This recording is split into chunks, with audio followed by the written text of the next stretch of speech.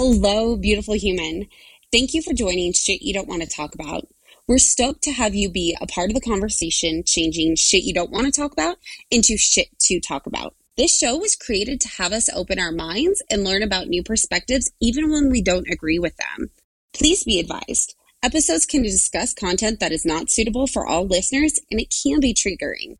Opinions of our guests expressed on the show are their own. They do not necessarily represent the views of myself or the show. There are a few ways we could really use your support. Please share your favorite episode, especially send them to someone that could really use the content we talked about. Donate on PayPal and Patreon, subscribe and rate the show, iTunes and Spotify, and follow on social media and join the conversation. It's shit to talk about. That's shit, the number 2, talk about. Links are in the episode description.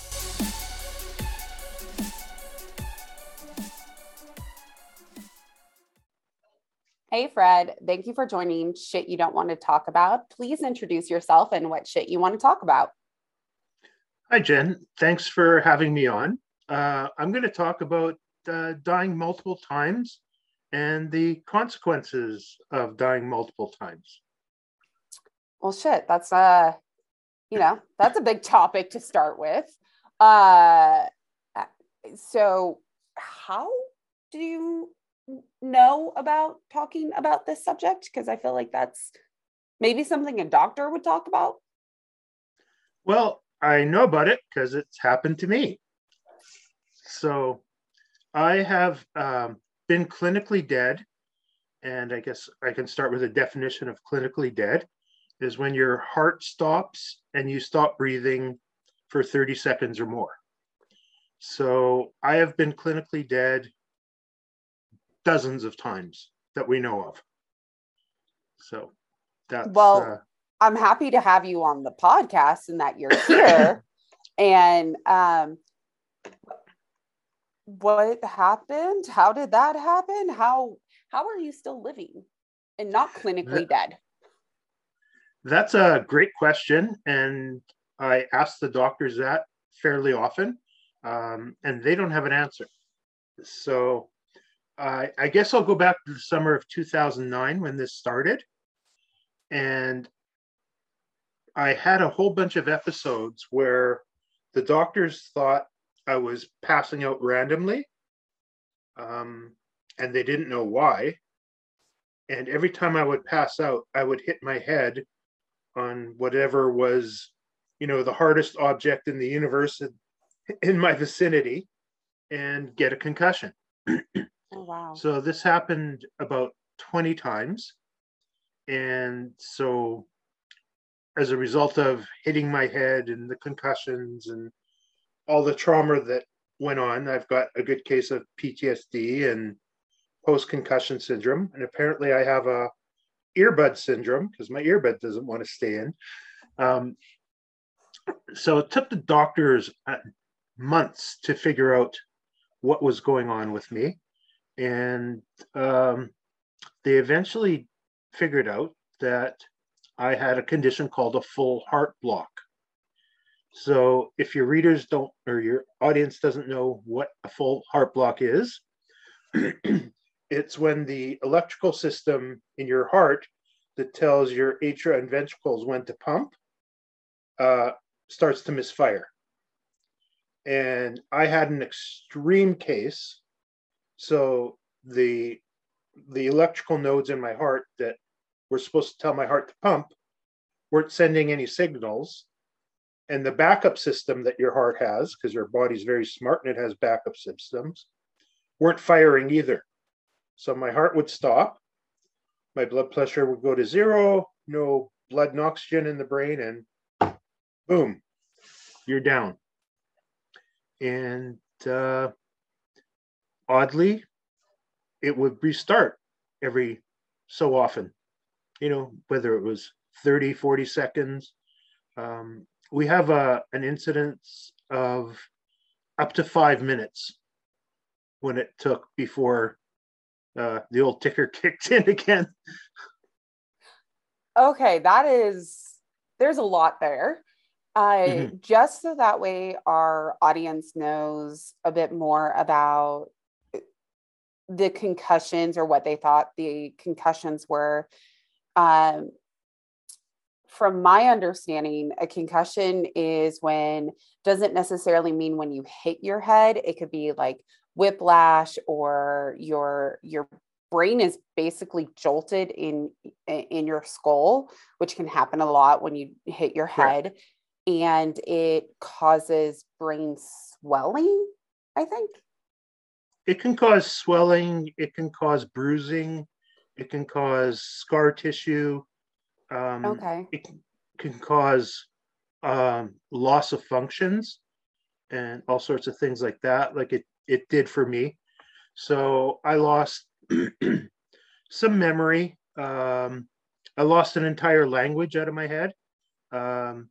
I've been reading Hebrew since I was 5 years old. And my friends brought me my prayer book one night in the hospital. I could no longer read Hebrew. It was... That's bananas. Yeah. That's a slippery slope, those bananas. And you mentioned that you got PTSD from it, and that is post-traumatic stress disorder. Thank you. I was like, wait a minute, which order are the letters? And that's from anticipating the fall, or like being in a similar situation that could trigger the emotions that have happened, correct?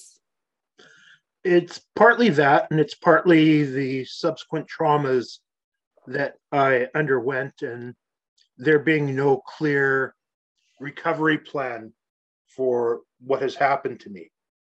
Okay. So they eventually put in a pacemaker, which we don't think went very smoothly, which is unusual because they do about 800,000 pacemakers a year worldwide. So this should be, a simple 25, 30-minute operation. And the reason we think it didn't go well is because 4 years later, in 2013, all this started happening again. Oh, wow. Okay. Let's pause on that one, because there was one other part that you mentioned from the falls, was the post concussion syndrome. And what does that represent or show up for you as? It showed up as memory loss, slurred words, depth perception issues, balance issues. I had trouble, going downstairs. I couldn't manage things like that. And we were talking about my ex-neighbor and his sense of space and ability.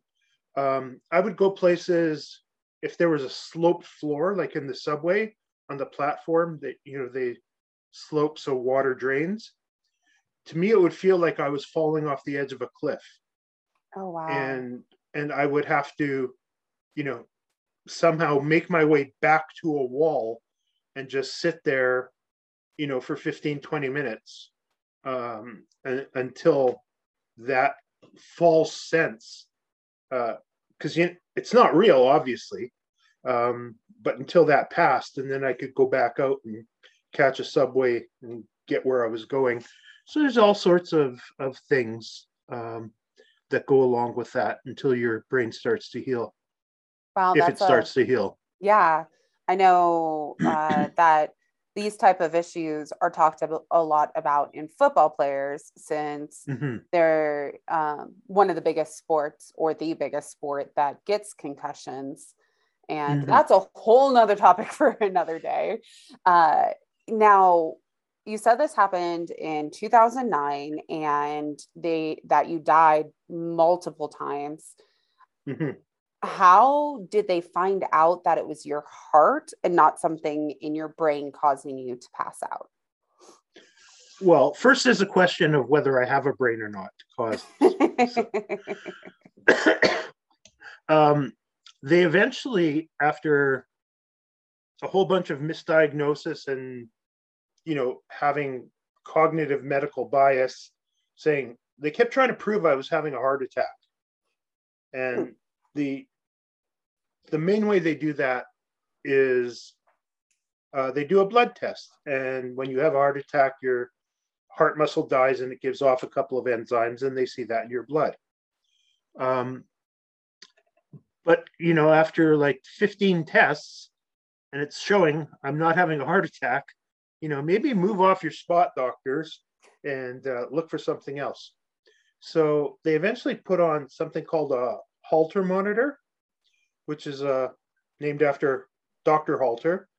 And it's a portable recording device that records your heart for 2 days, 3 days. The new ones can do 5 days because they're digital. And they eventually put one on me, and that was Friday afternoon in the hospital.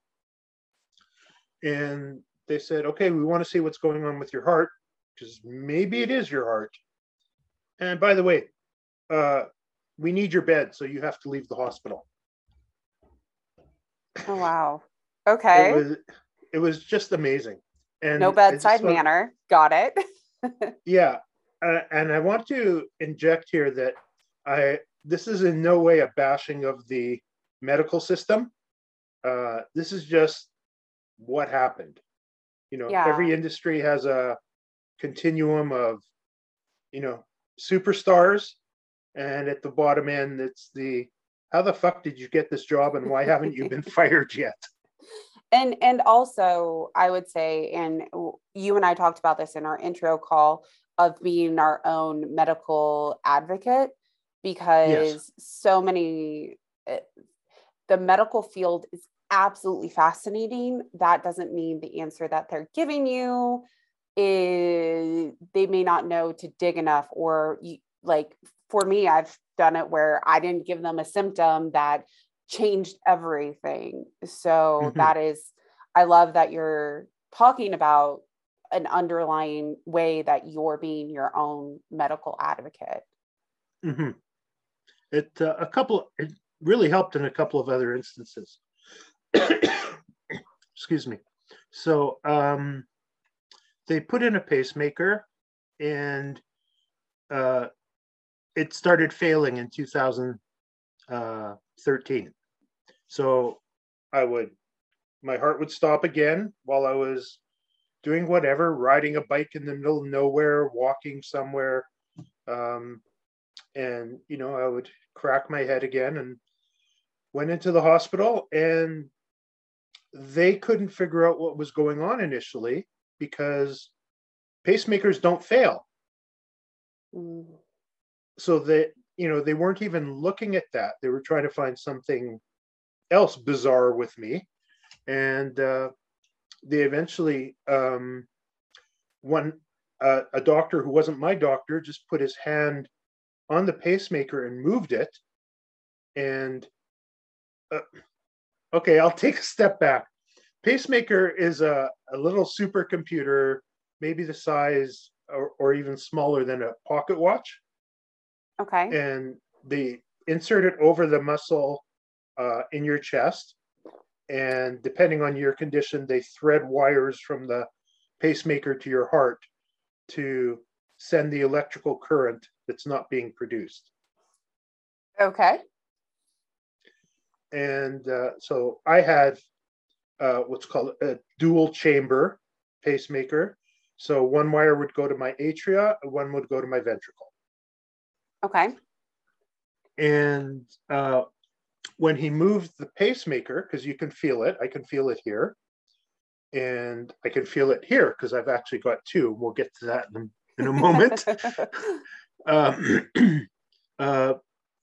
He moved the pacemaker, and I went. So they realized there's something wrong with the pacemaker, and then they narrowed it down pretty quickly that one of these wires, or leads as they're called, it was malfunctioning. Then they found out that it was cracked. Really quick for our audience, because some people are listening instead of watching. Fred just made the expression of they moved the pacemaker, and my guess is that you went clinically dead again. Yeah. Okay, thank you. Please continue. So they figured out that the pacemaker lead had cracked. There's insulation on it so that the current can go through. So it's just like, any other electrical cord, like, we've got insulation on them. And they decided I had to have the lead replaced. And they never put much thought into why might this have happened. But about 10 days later, we got a theory as to why it might have happened. So they went to put in the new pacemaker. And when they put in the first one, I was asleep for the whole thing. So I have no idea what happened. For this one, they've changed the technique, different hospital, different doctors, and you're awake. So that doesn't sound pleasant whatsoever. No, and they freeze you up just like I guess they use similar to what a dentist uses to numb you up. And with me, they used a laser scalpel.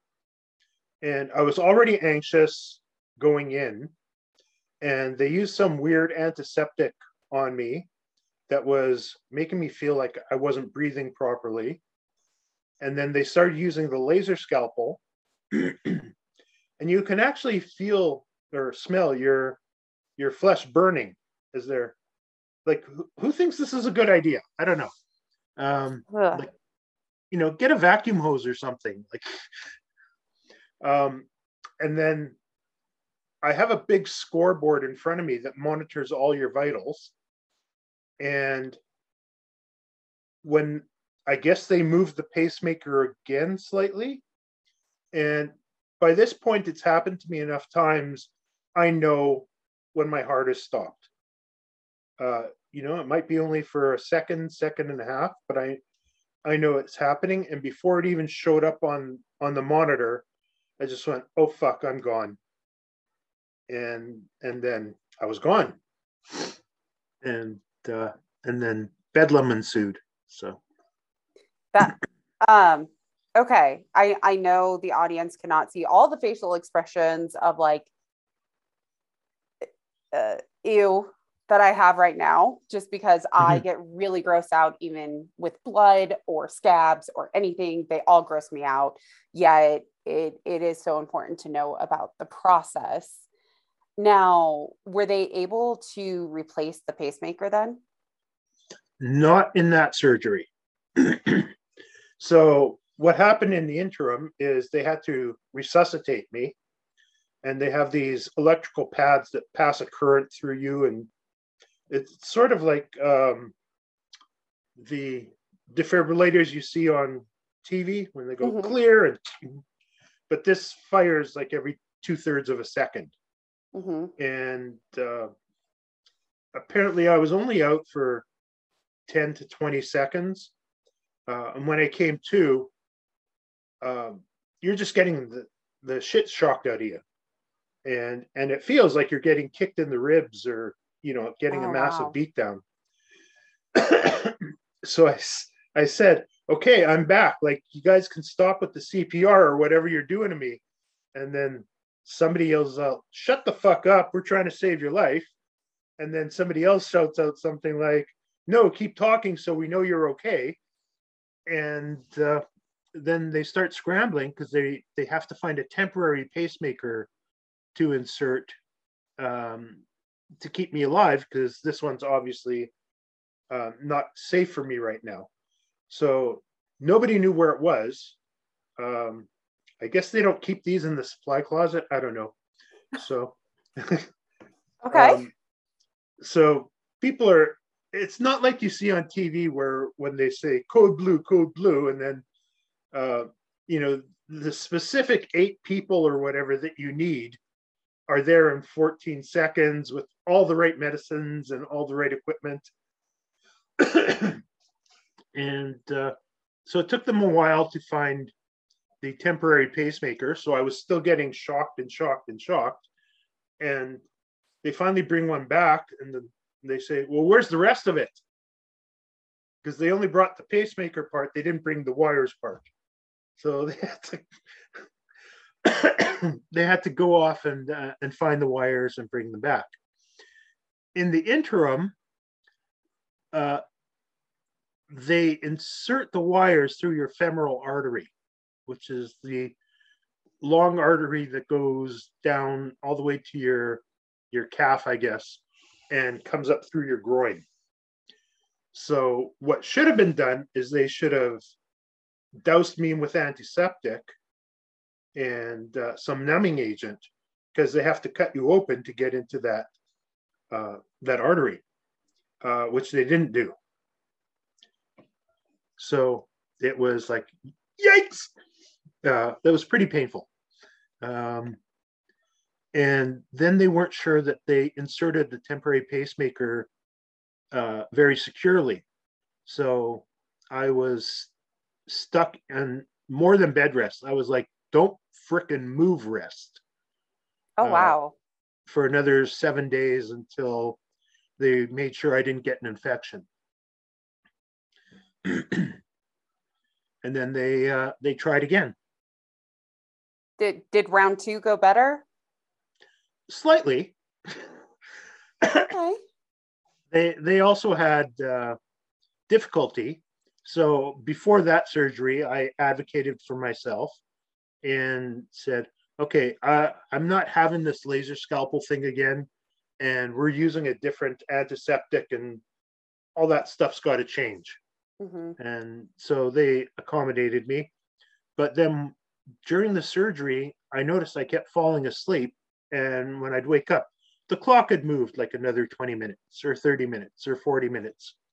And they couldn't thread the new pacemaker lead through the vein. So I'd wake up and my doctor's on like a video conference with other surgeons around the world trying to figure out what the hell to do. How do we fix this? And this surgeon was no slouch. He's like, a top 20 in the world in his field. Mm-hmm. So, it was definitely something unique. Mm-hmm. And I didn't find that out for another couple of years what happened. But what happened is my vein had collapsed. So my two surgeries didn't have, these two recent surgeries, I didn't have any trauma that would have caused the vein to collapse because they didn't get that far. Right. So the theory is that something happened in the first surgery that caused the vein to collapse. So with your very first pacemaker. Yes. So the 2009, the initial surgery. Okay. And this collapse of the vein is probably what damaged the pacemaker lead to start with. And then it just kept, the little crack got bigger and bigger and bigger until it became problematic. So and they were able to get that one in eventually. Yes. And how long did that one last? Till 2018. So I should mention a pacemaker should last 7, 10, 12 years. Mm-hmm. Usually it's the battery that dies. Okay. So they have to replace the pacemaker unit. Okay. Which should be simple. So in 2018, the same thing started happening again. And so it was a quicker find this time because they knew it was possible. So they decided they were going to do a completely different surgery this time. And they were going to insert a second pacemaker, put 2 brand new leads in on the right side. So for your listeners, I'm motioning to the right side of my chest where my second pacemaker is. And then they were just going to turn off the original pacemakers and say good riddance. So, of course, I said to the surgeon, after what happened to me the last two surgeries, could you please just put me to sleep?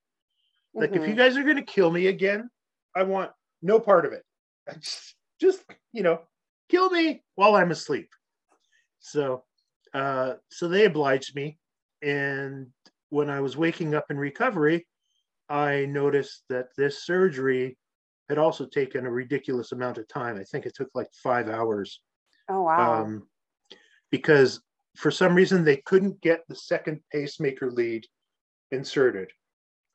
I don't know if I've got too much junk in my heart or what is going on. I don't have a clear answer on that. So they had to come up with something on the fly. So this newest pacemaker is now a backup to the malfunctioning pacemaker. And they had to set up the sensors so when the older pacemaker malfunctions, the new one will kick in as a backup. But it takes a while to get those synchronized. It's not an exact science. So it probably took a good 2 years before I stopped having these little episodes where my heart would stop for 3, 5, 8 seconds or whatever. And, I kind of go out for a little bit, not completely.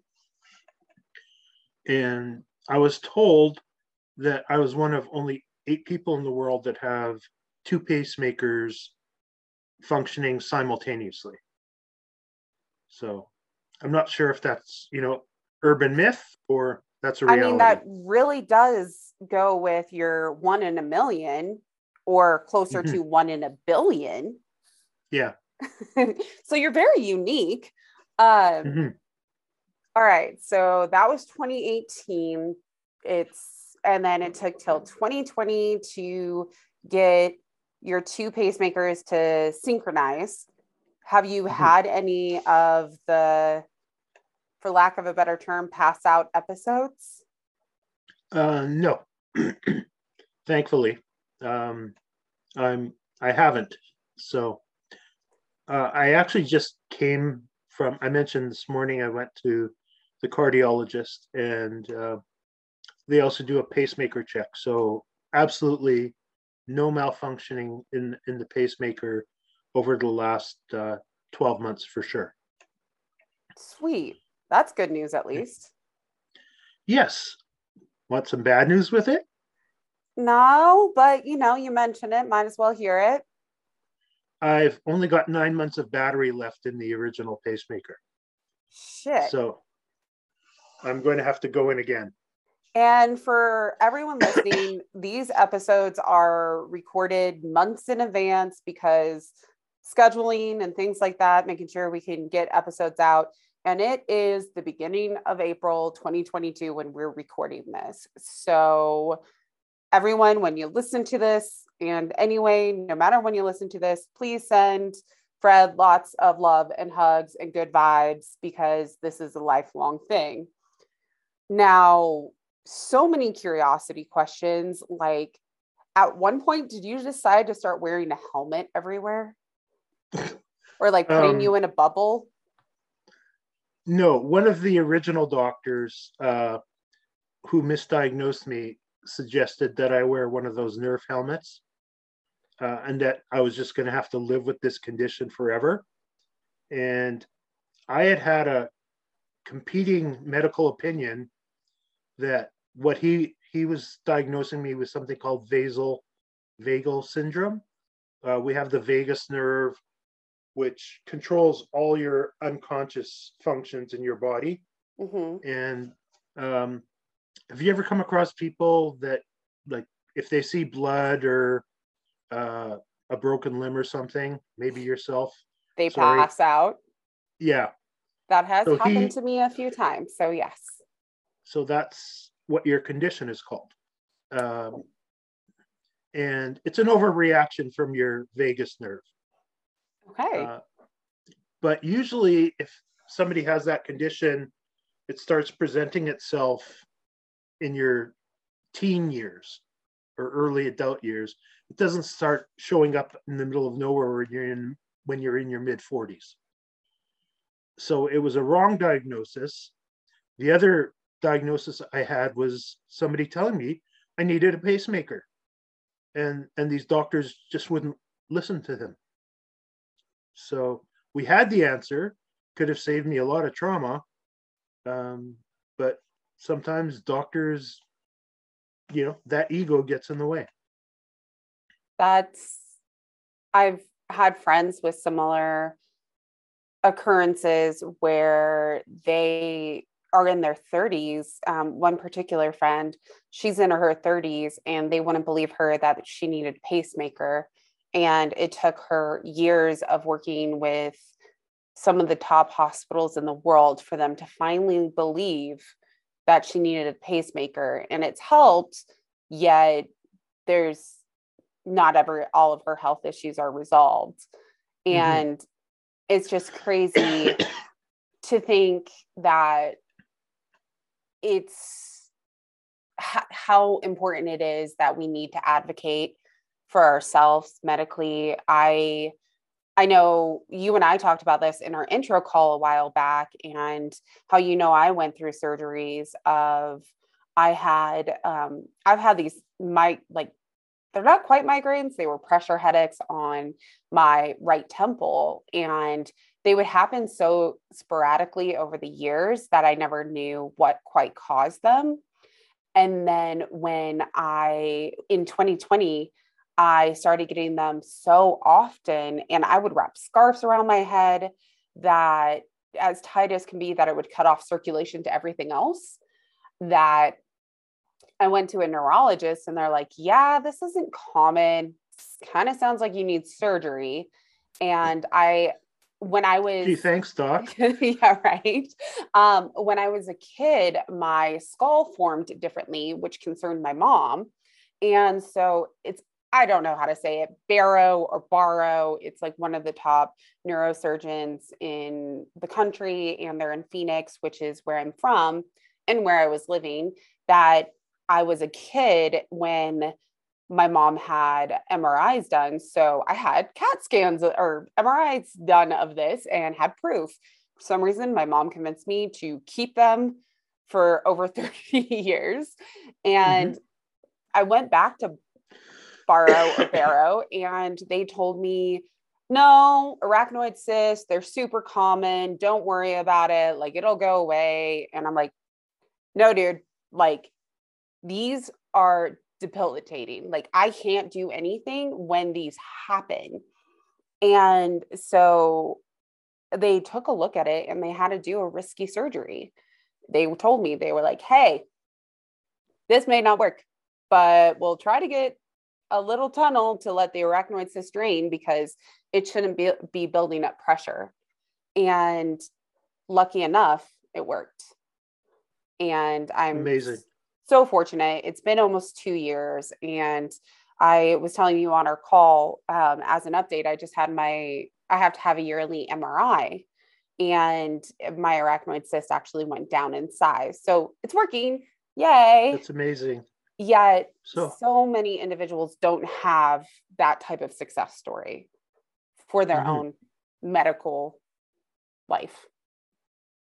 Yeah, my sister is a legal nurse, so she helps lawyers on malpractice cases. Oh. And the 3 most common sources of medical error are misdiagnosis and miscommunication. And why there's misdiagnosis is a lot of it's ego. And, a nurse will spend a 12-hour shift with you. You're lucky if you see a doctor for 5 minutes, every third day. Drug inconsistencies. So people either take the wrong drug or are given the wrong drug. Or in a surgery, something gets left inside. Like, oh shit, that's where my Rolex went. Sorry, dude. I was wondering what that ticking was. Yeah. That's crazy. And that leads me to, especially when this first started happening in 2009, have they said that, because I've heard of, like we hear on the news, and, I don't have an exact pinpoint of this knowledge, but people with very high stressors, like men that are CEOs, can be incredibly athletic and drop dead from a heart attack. Where, but then we also hear from many heart associations that we need to work out all the time. We need to eat right. It could be family history. Do you have any of those common, I guess, precursors to leading to any of this? Well, I've been obese most of my life. I'm not as obese as I used to be. At one point, I weighed 340 pounds. Now I'm probably about 240. I gained a little bit back during COVID, like so many other people. Usually, a heart attack is when some sort of plaque in your artery comes loose, and then it jams it up and sort of makes like a beaver building a dam, and obstructs the blood from going to wherever it's supposed to go in that artery, and then the heart muscle dies. So that's the very simple overview of what a heart attack is. Mine is not a heart attack. Okay. Mine is simply the electrical. So the battery went dead. They don't know why. It's, could have been a congenital thing, but it probably would have shown up earlier. And I think 1 out of 30,000 births has some sort of congenital electrical defect, but mine went from 0 to 100, just like that. So they're not really sure what happened to me. Oh, wow. And you haven't had a family history of it? Your sister doesn't have any of these issues? No. Wow. Not my brother, not my parents, nothing. Goodness. So, and I do want to ask, because I've had friends that have experienced this, and I actually had a good friend pass away when I was in high school, that they were treated very differently in the medical system because they were obese. And so many people just blamed everything on obesity. Did you have doctors do the same type of experience? Did they even mention it? Well, I think that's one of the reasons they kept looking for a heart attack, because I was the stereotypical, overweight white male, not exercising enough. Although I did exercise. I used to exercise quite a bit, actually. And so they were just caught in their own stereotype. And, but I don't think it was a cause per se. Yeah. And that brings me to something that we actually talked about on our intro call, and right before we started this episode, was you lost 100 pounds, dude. Like, that's huge. And how did you end up doing that? And how is that affecting your medical liveliness? Well, a part of it I did the hard way.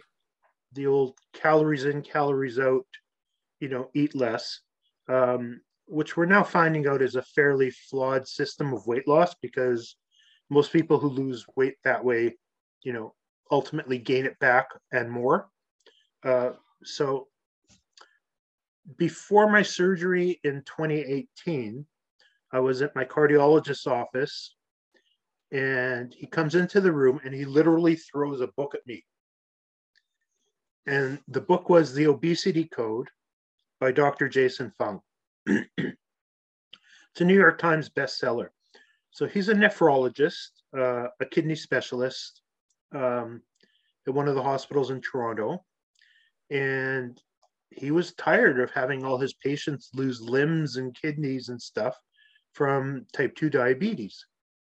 And he did some research, and he found what he believed was a solution, and that was intermittent fasting. So this book is about intermittent fasting, and he explains why intermittent fasting helps your body lose weight.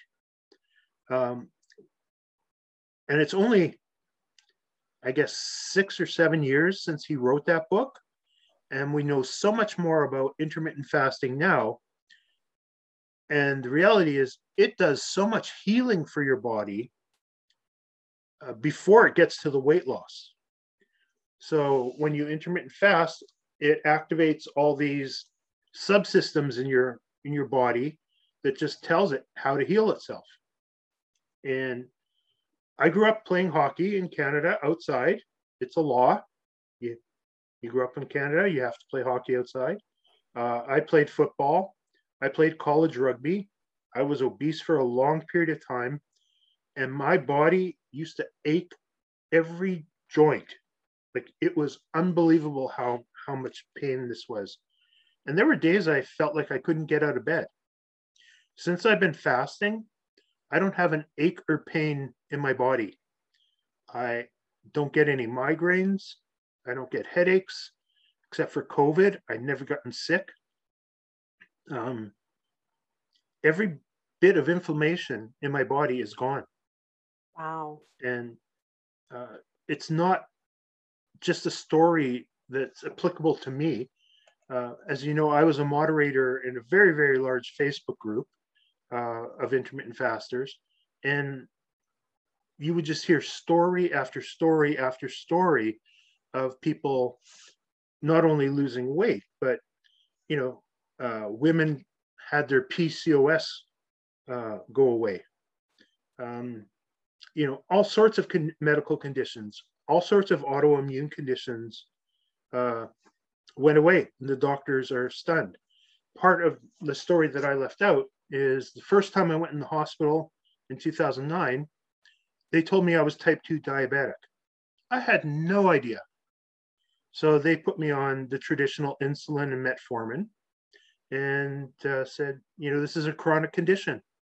You'll never get off the drugs. You'll have to take more drugs, and you're probably going to lose a limb or two.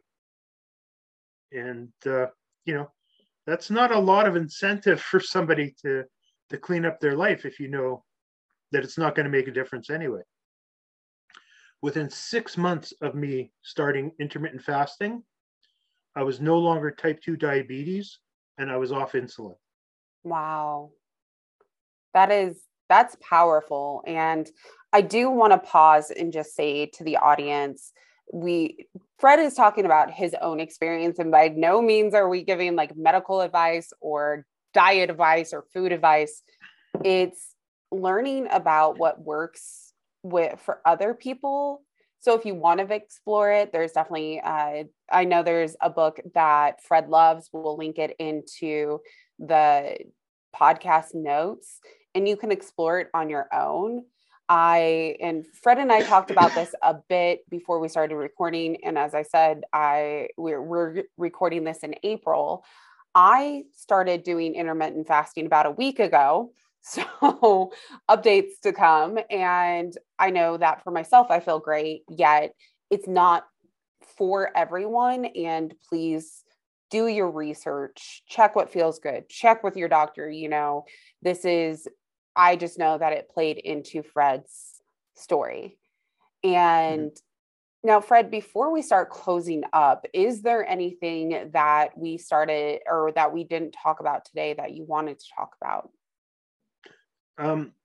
Most of my neurological recovery, I attribute to the fasting. And we know that the fasting activates these things called neurotropic factors that will heal nerves, build new synapses, and get rid of scar tissue in every area of your body. So it's fascinating. But I want to thank you for bringing up the medical concern issue. We know in general, there are three types of people that shouldn't do fasting. People who have had eating disorders, women who are pregnant, or women who are breastfeeding. You absolutely shouldn't do fasting. If you start it and you're on medications, you absolutely have to work with your doctor, because many medications are size dependent.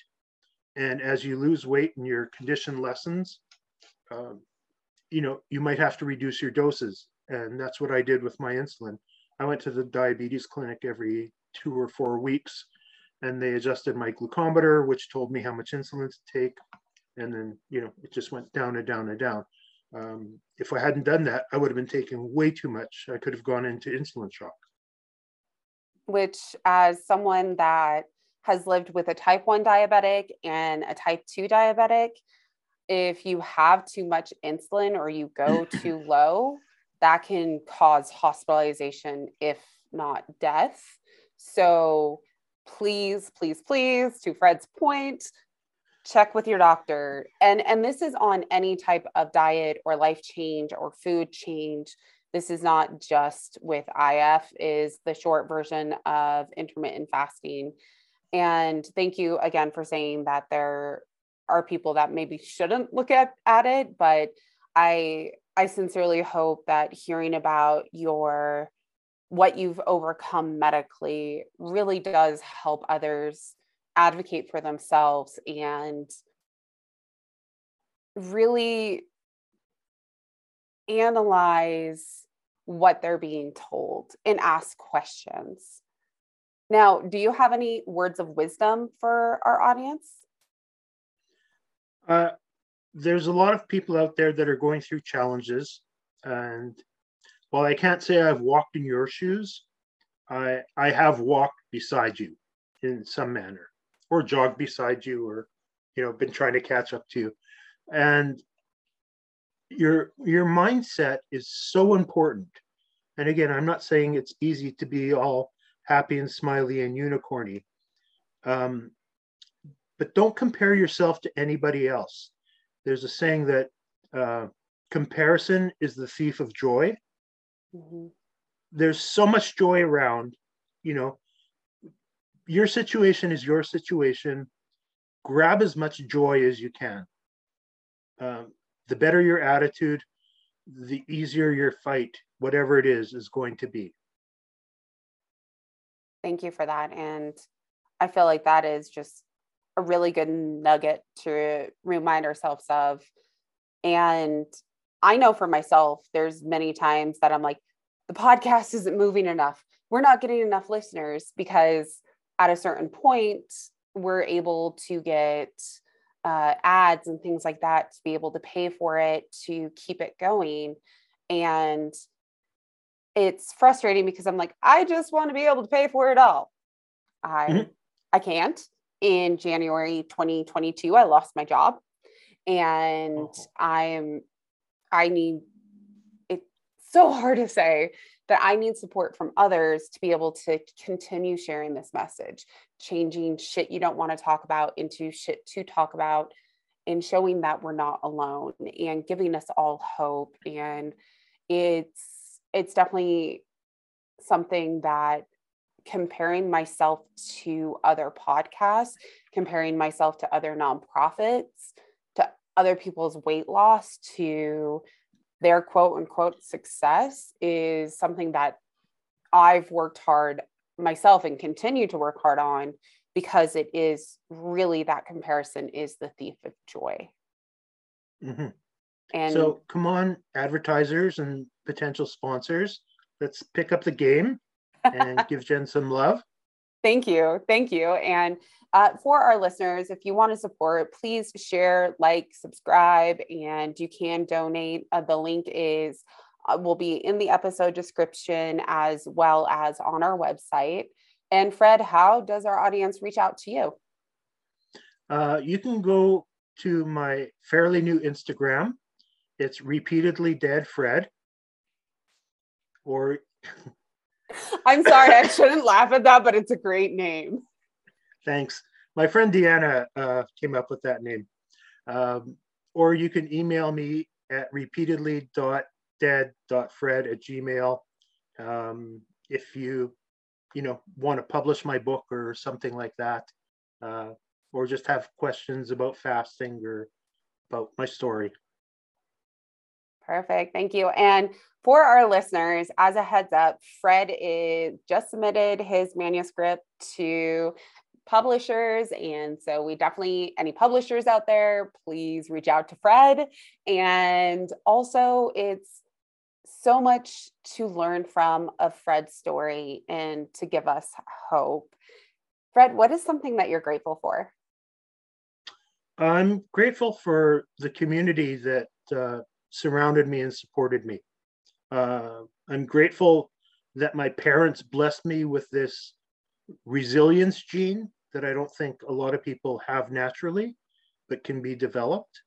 And I'm grateful that I can hopefully share my story and positively impact the lives of other people. I love that. And Fred, I'm grateful that this is such a weird thing, but during our intro call, I mentioned that I was having surgery, which in my mind is no comparison to what you've been going through. And again, comparison is the thief of joy, but it meant so much to me that you would reach out and just be like, hey, how's healing? What are you up to? You still alive?